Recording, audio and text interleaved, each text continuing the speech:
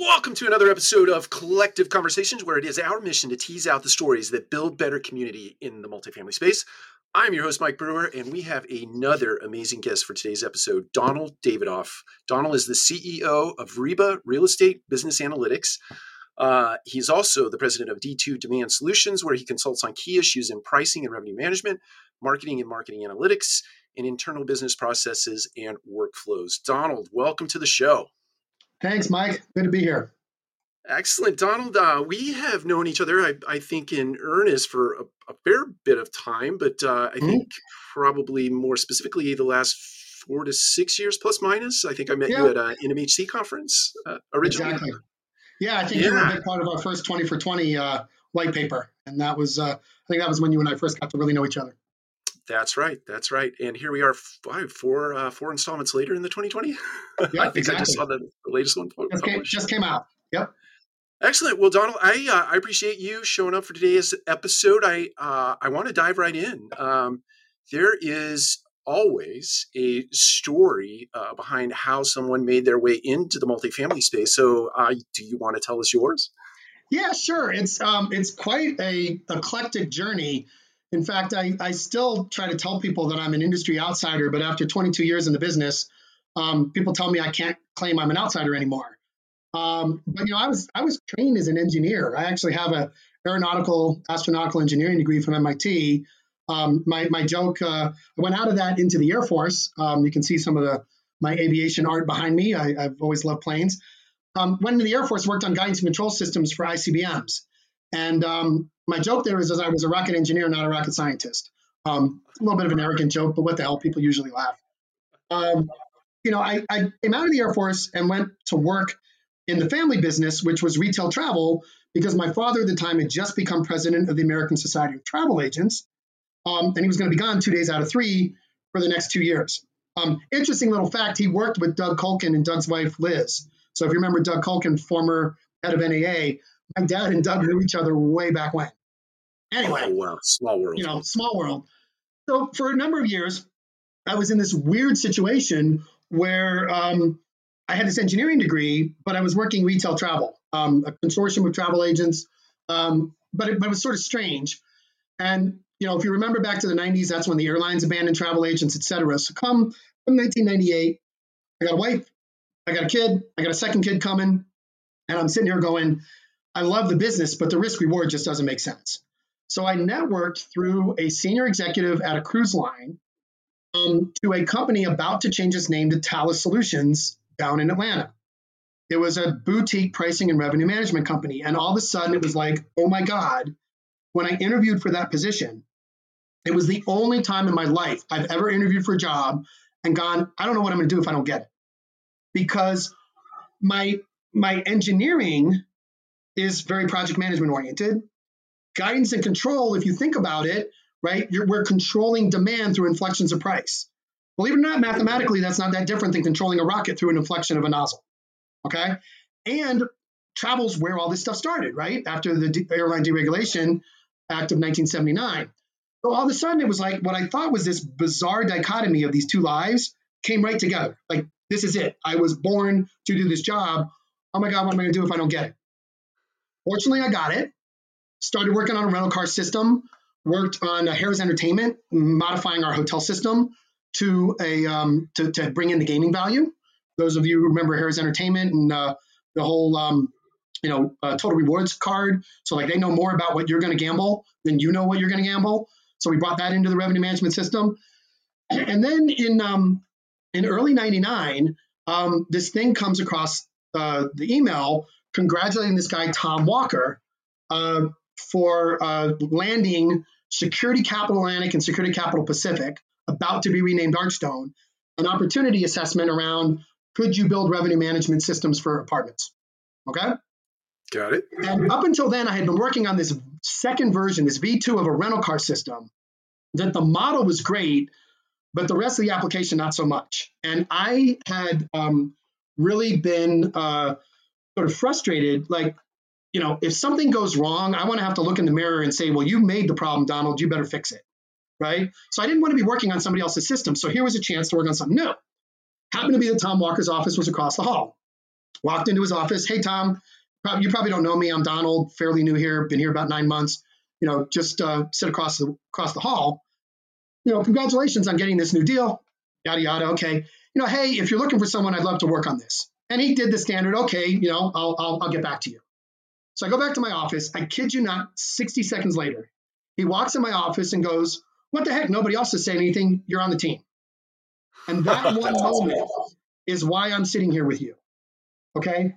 From there came working with Archstone, eventually becoming the very first vice president of pricing revenue management in the industry.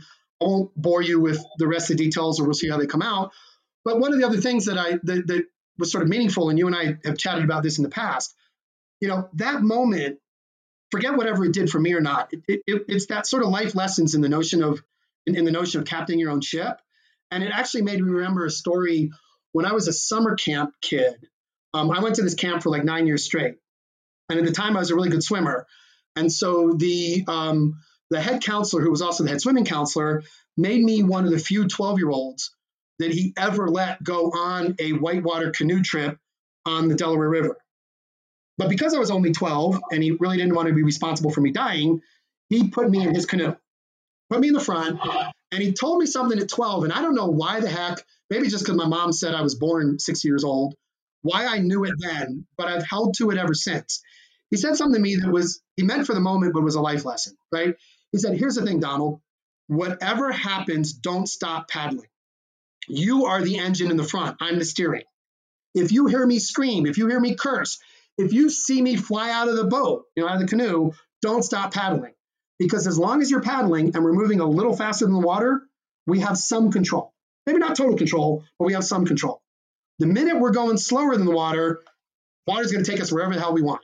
And I remember even at 12, 13 years old going, what a metaphor for life, right? Whatever's happening, just keep paddling. You can't guarantee you're not going to hit a rock, not going to capsize. But if you don't keep paddling, then the forces outside you are going to take over and you have no sense of your destiny. So, I was paddling when I went and spoke to Tom Walker and volunteered. And I kid you not, 25 years later, almost 24 years later, my life is completely different because of that one moment, that one decision. So that's my story, how I got into rental housing. Thank you for sharing that story. I think many times we get on these podcasts or we get into conversations and we don't really share the sort of the underlying premise for one's sort of vision in life or mission in life. And that's awesome that you would share that. I think it's a stark reminder that even on the downside of adversity, there is always a seed somewhere that you can find that'll sprout. And to your point about paddling, if you just keep paddling, it'll inevitably work out. It's funny. I have a colleague, good friend, going through I won't even be specific because I don't want anybody to figure it out, going through a tough situation. And one of the comments I made to this individual, I won't even say gender, was, you're feeling a lot of negative energy. That's natural, but it's still energy. So what do you do with that negative energy, right? You can wallow in it and spiral down, or ask yourself, how do I take this energy and go do something positive in this moment with that energy? And that's always, every time I've been down in the dumps, and we all are there at some point, when I'm feeling that negative energy, it's like, okay, but it's still energy. How can I channel that energy into something positive? Otherwise, I'm just going to wallow in my own misery. Right. My dad taught me something else that I've always kept in mind. He said, Donald, don't ever forget, 80% of the world doesn't care about your problems, and the other 20% is glad you have them. That's a fair remark. Very, very, very true. Yep. In any adversity, you have your own agency. You keep your agency. You have the ability to choose. So, yeah. Awesome. Thank you very much for sharing that. So, I think you told me that LRO. I'm going to segue a little bit here to LRO specifically, but it's approaching its 23rd birthday, or it's in its 23rd year. I know you just mentioned that here 25 years later, but why could you kind of just go back to see the origin story? I know you shared a little bit of that, but maybe unpack a little more specifically where it started, some of the interesting things along the way, and how we got to where we are today. Yeah, sure. Honestly, two people, one person in particular, through a second person, are responsible for this. Okay. Scott Sellers, then CEO at Archstone, and Dan Amidro, who was the chief information officer. I always have to say that because CIO in our industry is ambiguous, right? Is it chief information officer or chief investment officer? Chief information officer.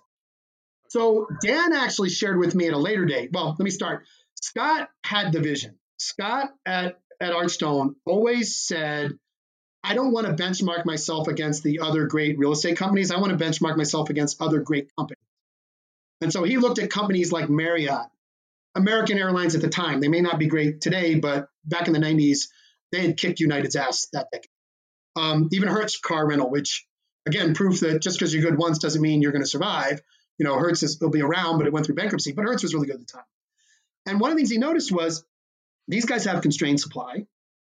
These guys have demand that comes in advance of actually consuming the product, right? For us, you get tours and leases before they move in.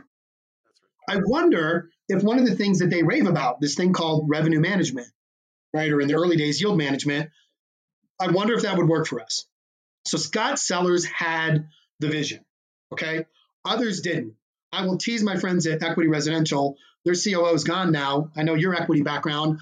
I still have somewhere in my files a report out from a analyst from a NAREIT conference in like 2001 or two, where Jerry, you remember Jerry, the COO back then, he was asked by somebody what he thought of Archstone's endeavors in revenue management. And the exact quote was something to the effect of, they can do whatever they want, but it'll never work. We're not hotels, right? 4 or 5 years later, he wrote a $4.5 million check to us to use LRO. So Scott Sellers deserves a ton of credit. And then Dan Amidro was really the executive who implemented it. And Dan had a background with, he had been at American Airlines at first, then he had 17 years at Hyatt Hotels in the technology side, and he was directly involved when Hyatt implemented revenue management in the early 90s in the hotel space.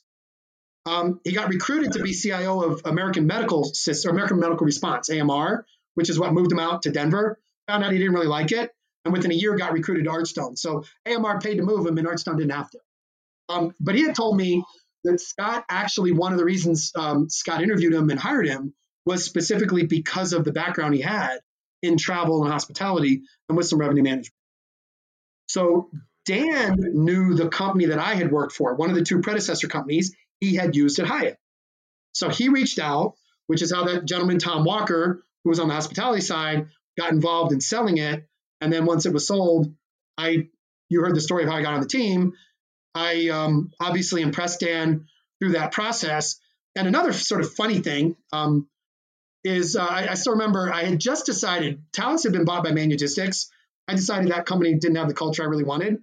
And I literally the night before had told my wife, hey, honey, I'd promised we'd be at least 3 years in Atlanta before we move again.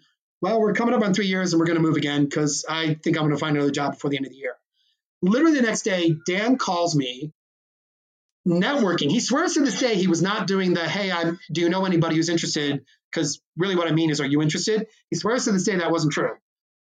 But he was asking me if I knew anybody. They had decided they needed a full-time VP.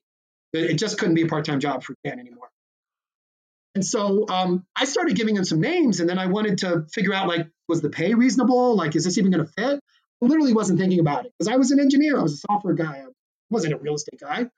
And I asked him what the package probably would be like so I could make sure I'm giving him the right stuff. And then when he was done with the package, I suddenly just blurted out, oh, I wonder if I would be interested. And Dan goes, well, I didn't say anything. They had a non-solicit. I didn't say anything, but if you're interested, let's talk. And that's kind of how I got the job. But that started really was Scott and Dan. And then Chris Brust, we're going to talk about Reba in a little bit, I'm sure. Chris Brust, who's one of my partners at Reba, he was my customer for a while there. And that was really how it all started. Chris was my customer. Then I switched sides at the table, became his I'll say boss. I hate that word, right? I was his partner, right? We may have different titles, but we collaborated together. And that's really how it got started. We ran a test for 6 months. We expanded the test, made the decision to roll out. We had just acquired Charles E. Smith Residential. So then we rolled it out to the high-rise division. And I'm trying to remember, the second customer was Simpson Housing. And then in pretty short order, Mid-America, Home Properties, no longer around, and then Post Properties as well with Equity. Equity was the tipping point, right? The number one the number one publicly traded company doesn't buy things from the number two. It just doesn't happen. Probably will go to my grave with sort of the best business accomplishment was, holy crap, we partnered with the one guy bigger than us to really bring it to the market and make it ubiquitous. One other little footnote, YieldStar was founded by Jeffrey Roper. Who was Jeffrey Roper? He was another Thales guy.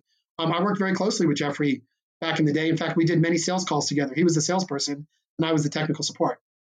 And so, both YieldStar and LRO trace back to the Thales Solutions.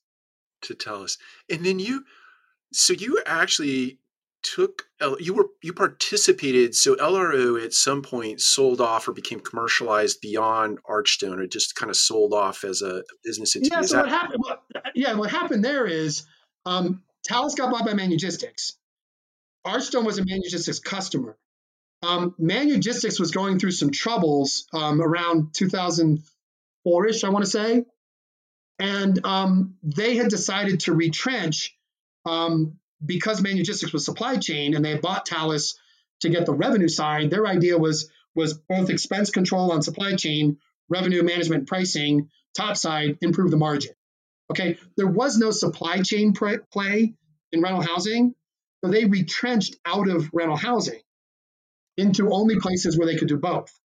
We were all of a sudden in a position like, oh my God, we're stuck with orphan software. We're the only user. What are we going to do? We negotiated, really Scott and Dan negotiated with Manugistics. I helped, but they did the heavy lift. And we paid an extra $1 million to get redevelopment and resale rights. So we brought it in-house, got Mid-America on board, had the conversations with Equity, partnered with Equity, and then in 2006, Equity and we signed a three-way agreement. Don't ever do three-way agreements. Oh my God. It's the hardest negotiation in the world. But we signed a three-way agreement with Rainmaker, which is how it ended up with Rainmaker in July of 2006. They had a 5-year runway to hit certain milestones, and then they had a balloon to take it over. We, having been stuck with, this is a good lesson on technology, having been stuck with orphan software once almost, we were not going to let that happen again. So great to let Rainmaker take it over, but you got to prove to us you're going to make it work before we'll let you actually own the IP. So they had exclusive rights, but we still own the IP. Then in 2011, they executed the bubble, owned the IP, and then took it until they sold to RealPage. And Bruce and Tammy are doing quite well, having sold to RealPage, and that's where it is today. So that's kind of the whole arc of LRO. I've always been fascinated. I've never heard that story quite the way you've just told it. I've always been fascinated about the origins and how it came to be. I obviously knew the Archstone piece and the Equity piece because I was at Equity when we rolled out LRO. So it always was. Well, you remember Dave Romano, Dave. I do. I recruited Dave. Jerry basically said, we want to buy it, but we need a head of revenue management. Okay, Archstone, if you want us to pay you, get us a head of revenue management. Oh, so yeah. I knew Dave when he was at Budget Rent-A-Car. Remember I said I started on Rent-A-Car? He was one of my first clients when I was at Thales. So I knew Dave had quasi-retired and called him up and asked him if he wanted to, he could keep his Jimmy John's franchise, but maybe he ought to get back to revenue management. And he said yes. And, the guys at Equity loved him. And he only retired a year ago, I want to say. Just over a year ago. Yeah. Yeah, that sounds right. Yeah, he was in the very early innings. He was part of our weekly pricing call with a guy named Sang, S-A-N-G. Yeah. Oh, yeah. I remember Sang or Bing. Remember Bing Lee? Or Bing also. Yeah. Yep. Those were the days. Reminiscing. That's right. Well, let's segue. Obviously, revenue management, sort of the underpinning of that is data, right? Mm-hmm. And you're making a segue or have been making a segue for a couple of years now into something that you are titling REBA, which stands for Real Estate Business Analytics. Why don't you tell us about that?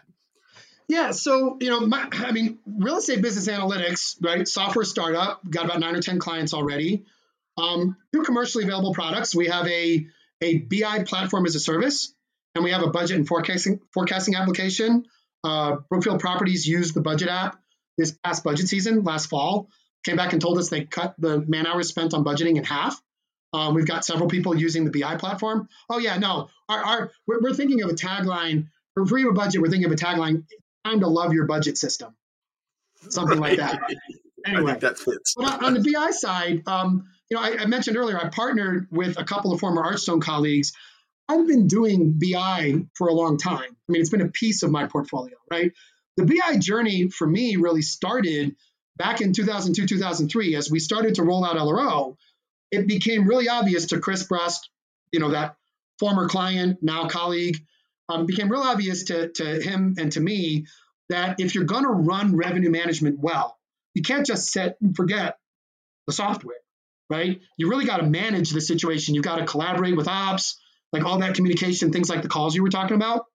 Right. And if you're going to do that well, you really need to take data from two different systems of record, from the PMS and from the RMS, and get them into one single source of truth. And so Chris took on the effort in early 2003. He built the very first data mart at Archstone. And we used that data mart to democratize pricing and operating data to the operators, to use as a meeting point to discuss when things were working well, when things need to be changed. That data element was an absolute game changer. It was such a game changer that Chris got asked to do more and more with it. And by 2007, he had a data warehouse with multiple departments. He got promoted out from under me to report directly to Dan Amidro, the CIO I mentioned earlier. So and just to define that, if I could for 1 second, just to define data warehouse, that is basically a place where you create pipes that move data into one place. You called it a single source of truth, and that's where you could then pipe that data out to places. Exactly. So right, and pipe data from the different systems of record, from the transactional systems, right? Okay. So from the property management system, from the revenue management system, from your surveys, from the tax system, from the construction system, the accounting system, like bring it all into one single source of truth. If you've ever experienced, and I know you have, and most of your listeners have, looking at like 3 different Excel reports that have 4 different occupancy numbers, you know exactly what not having a single source of truth does. If you have that data warehouse, that single source of truth, then every report uses the same occupancy definition, right? Uses the same availability, the same rent growth, the same, pick things outside of operations into asset management, into HR, into all these other things. So yeah, that's what a data warehouse does. And so by 2012, when Archstone went away, right, we got taken private by Lehman Brothers and Tishman Speyer. I still remember reading a couple years later in The Economist a reference to that deal. We were the high water mark before the Great Recession. We were the last deal that actually closed as part of the Great Recession. Not an august place to be. But they gave us a good offer. We had to be right to the shareholders at the time. Anyway, come 2012, Equity and AvalonBay take out Archstone. I had left a year earlier. Chris and Lanny got asked by AvalonBay, basically AvalonBay saying, I want me some of what Archstone has on the BI side. And so they didn't become employees, but they started this company called Reluminous. Okay. And Reluminous focused on bespoke BI design and implementation for rental housing. So they, Chris and I, with Lanny on the tech side, database side, we'd done Archstone BI. The two of them did AvalonBay. Our paths crossed. They did something on their own with Invitation Homes. Together, we did Progress Residential and Irvine Apartments, etc. So fast forward to like 2019, between us, them, me, etc., 6, 7 different big bespoke BI implementations. By the way, 90% of the data model is the same, right? Rental housing is rental housing. And so the inspiration for Reba was, okay, nobody wants to be in Excel hell. But until then, the only 2 choices were I either spend literally $2 to $3 million or more, and 2 to 3 years or more, ask any of the big guys, that's what they spent, or more, right? I have to do that. Or I'm stuck with some stuff that's off the shelf, but it's not truly a single source of truth, and I can't access it, any way I want. I can't manipulate the dashboarding any way I want, etc. So the bespoke guys can do all that customization, but it's expensive and time consuming, etc. Why can't we take our data model that we already know, put it in an environment so each customer gets their own environment, right? Not multi-tenant. And now they can have a bespoke-like experience on a subscription basis. That was the motivation behind Reba.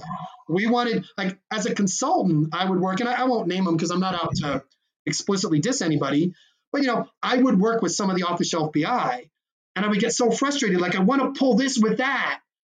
And back at Archstone, I could do that in 2006. And here I am in, 2018, and I can't do that, Okay.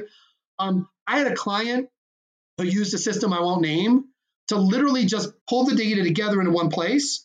And then they would run multiple reports, export them into Excel, and go back to VLOOKUP hell.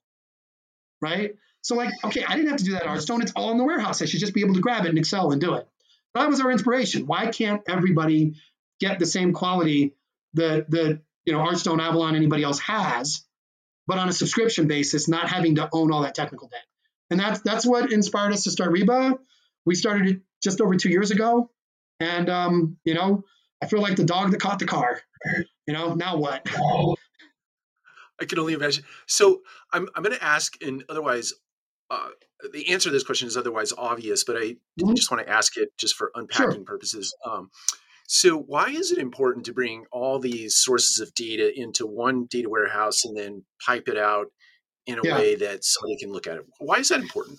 Yeah, the simple answer is to help your decentralized teams make better decisions faster, right? You can't be there to tell them what to look at and what to do. So how do you make better decisions faster? And I will tell you, I mean, for 10 plus years now, I've been struggling with how to get COOs and CEOs to really understand it and bring that to life. I mean, I can tell you, every time I talk to a COO or CEO who's never had good BI, they just see dollar signs on writing a check. It's really, really hard. Okay. Even at the beginning, I mean, Dan and Amidro, we were doing that first data mart. Suddenly, Dan realized it had been about 3 months had gone by, and he asked us, we should probably have a meeting and see what you're doing. So Chris and I showed him everything we were doing. It was one of the few times I feared for my job. Dan was upset with me. He thought we gold plated it. He thought we had done too much and told me as much. But it's too late. It was already done.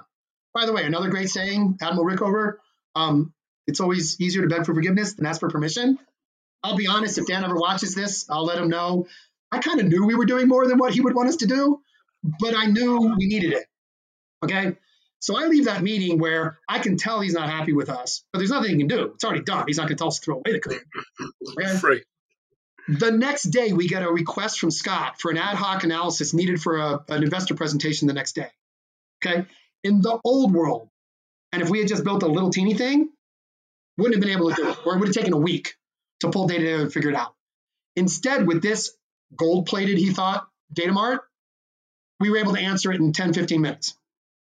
Okay? Oh, wow. I made a point, hey, Dan, you realize what you were upset at yesterday? He's like, look, yeah, I know. And we never, so that's the point, right? When you don't have it, all you see is the cost and you don't realize the benefit. Every CEO, COO that hasn't had it, it's a struggle to get them to understand. Every CEO or COO I know who had good BI, because eventually by hook or by crook, it got there. Sure. And they left the company and went to another company that didn't have it, they feel like they're driving blind. And BI becomes their number one or number two initiative in the first year on the job. So I continue to struggle. I mean, better decisions faster, you'll make more money. That's trite. It's hard to, how do I really understand the ROI? All I can say is, if anybody out there can help me articulate better how to bring it to life, I'm all ears. I've been trying for 10 years, but everybody who doesn't have it worries, and everybody who's had it and then loses it because they change jobs to somebody who doesn't have it, it's their number one or two priority. I think that's the best testimony of all as to why it's so important. Yeah, definitely. I think, well, I'll help you find a good copywriter, and I'm going to change the name of my show here to Collective Confessions. So there you go. Now that you've confessed I like that. I like that. Well, hey, I appreciate you going into that a little more detail. I know the answer to that question is otherwise obvious, but I think for a lot of our listeners, a lot of our viewers, you see this sea of data coming in, and to your point, so much data that, and not all of that data is important, by the way, right? In my head, you got to narrow that to the 10 to 12 things that really drive the business. And every now and then you're going to do analysis that makes sense in isolation, but for the most part, you're going to use that data to drive. Yeah. And that's a good point. It makes me think of a couple things also about what does good BI do for you? Well, for 98% of the people, it gives them published dashboards and reports that automatically direct them to what's important. Right? Like we have a scorecard, a yellow, green, red scorecard. You can drill in and see what's driving that yellow, red, or green. Right? So I always thought, before I even really understood BI theory, back in my early days at Archstone, I was like, if I can control the report content, I can control the behavior. Right? So I often did not try to change and operating teams' behavior, I tried to work with the senior executive to change how we reported things. Because if we changed how we reported things, we could guide their behavior. And so BI is just doing that on steroids, right? The other piece of really good BI, that's the published dashboard, 98%. The other piece of really good BI, and this is where the existing off-the-shelf stuff I think falls short, is that ad hoc analysis that I just mentioned earlier, right? Most analysts, if you, Mike, and you're a data guy, if you ask one of your people a question that isn't answered directly by a current dashboard or report, if they're able to answer it, and you go back and look what they did to answer it, you will see that 80 to 90% of their time was spent doing data collation, pulling data from multiple reports into Excel. If they're an Excel jock, they know how to do VLOOKUPs, or if they're really an Excel jock, they do index statements and things like that. And they do all this manual machination to finally get the result and in 5 minutes tell you what the answer is, right? But it was hours of collation, minutes of analysis. What a good BI platform does is it lets that expert tap directly into the warehouse, see it all in Excel at once, and now it's minutes of data collation / setup, and then immediate analysis. So what used to take hours or days takes minutes, and you can just do so much more. That's the better, faster. You create I hate the buzzword flywheel, but it really does become a flywheel, right? Better, faster, keeps accelerating. That's what good BI does. That's when inertia kicks in, it yields an amazing outcomes over time. Well, and when you stop arguing over what occupancy is, right? Everybody has one number. I'm laughing because recently in our organization, we talked about the idea of really the conversation was about loss to lease, but we were having a conversation, and you wrote a blog post. Yeah, don't get me started on loss to lease. Well, we'll spend another half an hour on loss to lease. We'll do another episode and we'll talk about loss to lease. There you go. Just loss to lease. I made the mistake of calling market rent an arbitrary number, and that sort of like fueled this. Oh, it is arbitrary. I'm on your side, but again, unless you want to go another 30 minutes. Nope, definitely. Yeah, we won't do that. I do have a question, sort of, maybe it's looking around the bend, or maybe not so much looking around the bend, but looking at future iterations of a tool like Reba. Mm-hmm. My imagination tells me that once you have this pool of data, you can let loose sort of machine learning or AI, however you might define those two terms, in that big pool of data. And at some point you get predictive analytics, or you have the ability to get predictive analytics in place. Is that the right way to look at that? Yeah, absolutely. In fact, there's a maturity chart that I've used in presentations before where you go from reporting to dashboarding, reporting to online analytics to dashboarding, and predictive analytics is the fourth and most sophisticated maturation phase of BI. In fact, the industry's been doing predictive analytics for over 20 years, right? LRO and YieldStar are predictive analytics.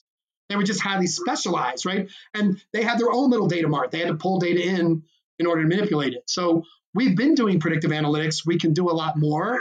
And you're absolutely right. I mean, like one of the first things we did, we got a really cool dashboard I love around the marketing funnel, where a marketing person or an operator can manipulate conversion ratios. And based on all the data that's already there, it'll tell you over whatever timeline you pick, how many incremental leads you need compared to what you've traditionally gotten, right? So now I can start to do what if analysis, right? So that's kind of interactive what ifs. And then the next step would be, okay, build an app on top of it that actually tells you, hey, you're in great shape, or hey, you better pay attention, to your marketing, because the goals you set, you're not going to reach unless you change something. So absolutely, this industry, I mean, I love predictive analytics. It's been my career. But wow, if we can just get the dashboarding done first, then it's amazing how people's creativity will ask for and create additional applications on top of it. And that's exactly where predictive analytics will come in. Do you think it's too far reaching to think that one day, I'm thinking about this as the next step of predictive analytics, or the next iteration would be, it could actually go out and make the right ad buy automatically. Yes. So yeah. There are specialized software programs that do that already in the Google Buy space. Where I thought you were going, like if you really want to take this crazy, is there a day that the computer could run a property? And the answer is no, because not only is there a human element needed, but we don't have big data in this industry. Big data is terabytes and petabytes, right? We have megabytes and gigabytes. Okay. Right. So the error band around any predictive analytic application still means that there, maybe for 60, 70, 80% of decisions, they could become more automated, but there's always going to be 20, 30, 40% that the error band's just too big because we're small data and we're human to human. And so that's where a human's going to be involved. But here's what I do believe is possible, right? Again, I go back to my operating days at Archstone. That name keeps coming up. What do we have? Probably average about 8 properties per regional. What if a regional could handle 12 instead of 8, right? Right? What if they could do 10 instead of 8 even, right? I mean, so I do think that technology can have a payoff in making people more efficient, more productive, right? Get them focused on the places where humans need it. Because every time an operator looks at a report in order to say everything's fine, I don't have to do anything, it's a waste of time, right? Why don't we have a better alerting system to point them to where the problems or questions are, and the stuff that's running fine, they don't even have to pay attention to. And then maybe somebody instead of 8 can handle 9 or 10 or even 12 properties. And that's where you can get a staffing payoff from BI. Got it. All right. Well, thank you for sharing that. I like to dream a little bit from time to time. So sure. So let's kind of, we're getting to about a 40-minute mark here, maybe kind of drawing to a close. I know that you mentioned this at the beginning. You have this sort of I'm going to call it entertainment background, sort of I think you used a word before we hit the record button, poetic. Yes. Can you kind of sort of let's talk about the end cap for Donald Davidoff's career, which has been quite rich. And thank you for sharing a lot of that with us. So maybe my pleasure. I was late to rental housing. It took me, I guess I was a late bloomer. It took me a little while to find it, right? I only started working in the industry at 33 years old. I to your point, I do some things on the side helping entertain. I'm not an entertainer myself. I'm not a musician. You do not want me to sing, but I have presented, I've presented 300 plus concerts in my career. I've given management support to some indie singer-songwriters and bands and things like that. I actually, believe it or not, here's a little tidbit. If it was two truths and a lie, you would swear this was a lie. I am a member of the Iowa State Rock and Roll Hall of Fame. I really am. I managed a band called the Nadas out of Des Moines, and when they were inducted, I got my little plaque.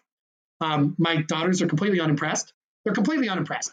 I got a certificate in the mail from the governor of Iowa congratulating me, and my girls went, "Oh, but that's just because it's the Nadas. They're just friends of yours." Like, no, I really did manage them anyway. So I do have this entertainment stuff on the side. So I am a businessman, I am an engineer, but I do have this sort of affinity for sort of poetry and music. And yeah, what I was sharing with you somewhere at some point in time is the other thing I love about Reba personally, right? I won't speak for my partners, but for me personally, it's kind of a potential poetic bookend, right? I feel like my team and I came into the rental housing industry changing how we do pricing. I mean, fundamentally changing. Nobody does pricing, or at least nobody in the NYC top 50, probably even top 100, does pricing the way they did in 1999. So we changed that. It feels like a poetic bookend. I would love, whenever Reba gets to its, sort of full penetration, to have catalyzed changing how the industry uses data. In fact, on our website and elsewhere, we say Reba is on a mission to change how rental housing uses data.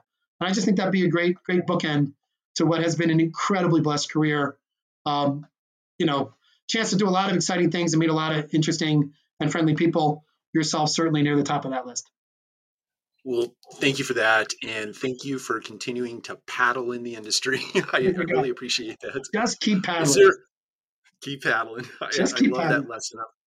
I love that lesson. I'm going to borrow that story. But is there anything you want to leave our viewers, our listeners with as sort of a in-cap piece of wisdom before we sign off here? Oh, God. End-cap piece of wisdom. That's putting me on the spot. I know. I would just say, I mean, in the spirit of what we're doing at Reba,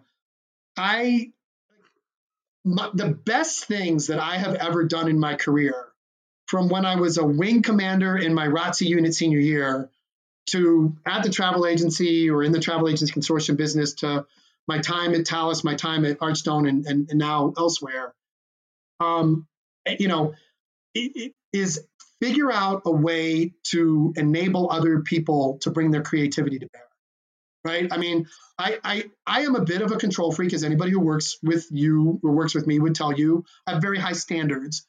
And I constantly battle that. And I remember in my early 20s, sort of just doing the math. If it has to be done my way, then I can only do 100% of my time. If I can figure out how to accept somebody else, maybe they only do it 90% as well. But 5 people doing it 90% as well is 450% against my 100%, right?